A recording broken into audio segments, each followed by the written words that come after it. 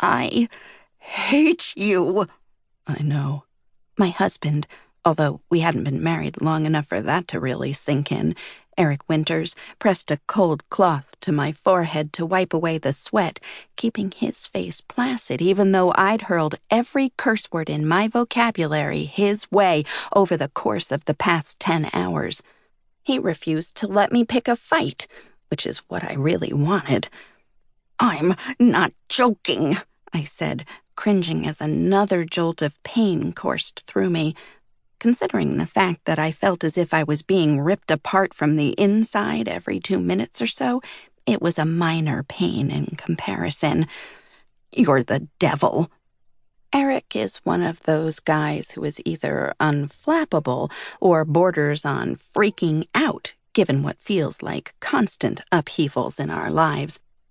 I thought he would be a mess when it came time for this one, the big one, but he refused to let me bait him.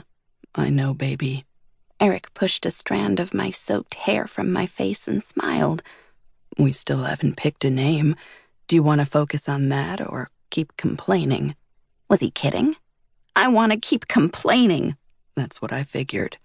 I rolled my eyes so hard I thought I might flip over and fall off the medical bed.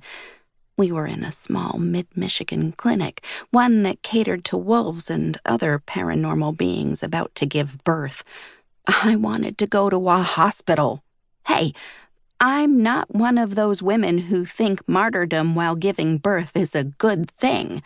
I'd rather have the drugs, but that was vetoed quickly.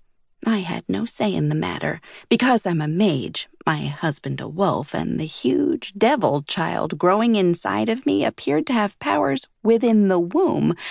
We couldn't risk it. "How are we doing in here?"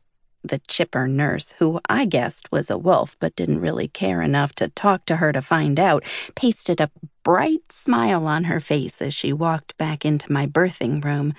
"Are the contractions getting closer?" My name is Zoe Lake. I'm a magical mage, a witty conversationalist, an absolute beast in the morning, and I'm about to give birth to what I'm sure will be the worst-behaved child in the world.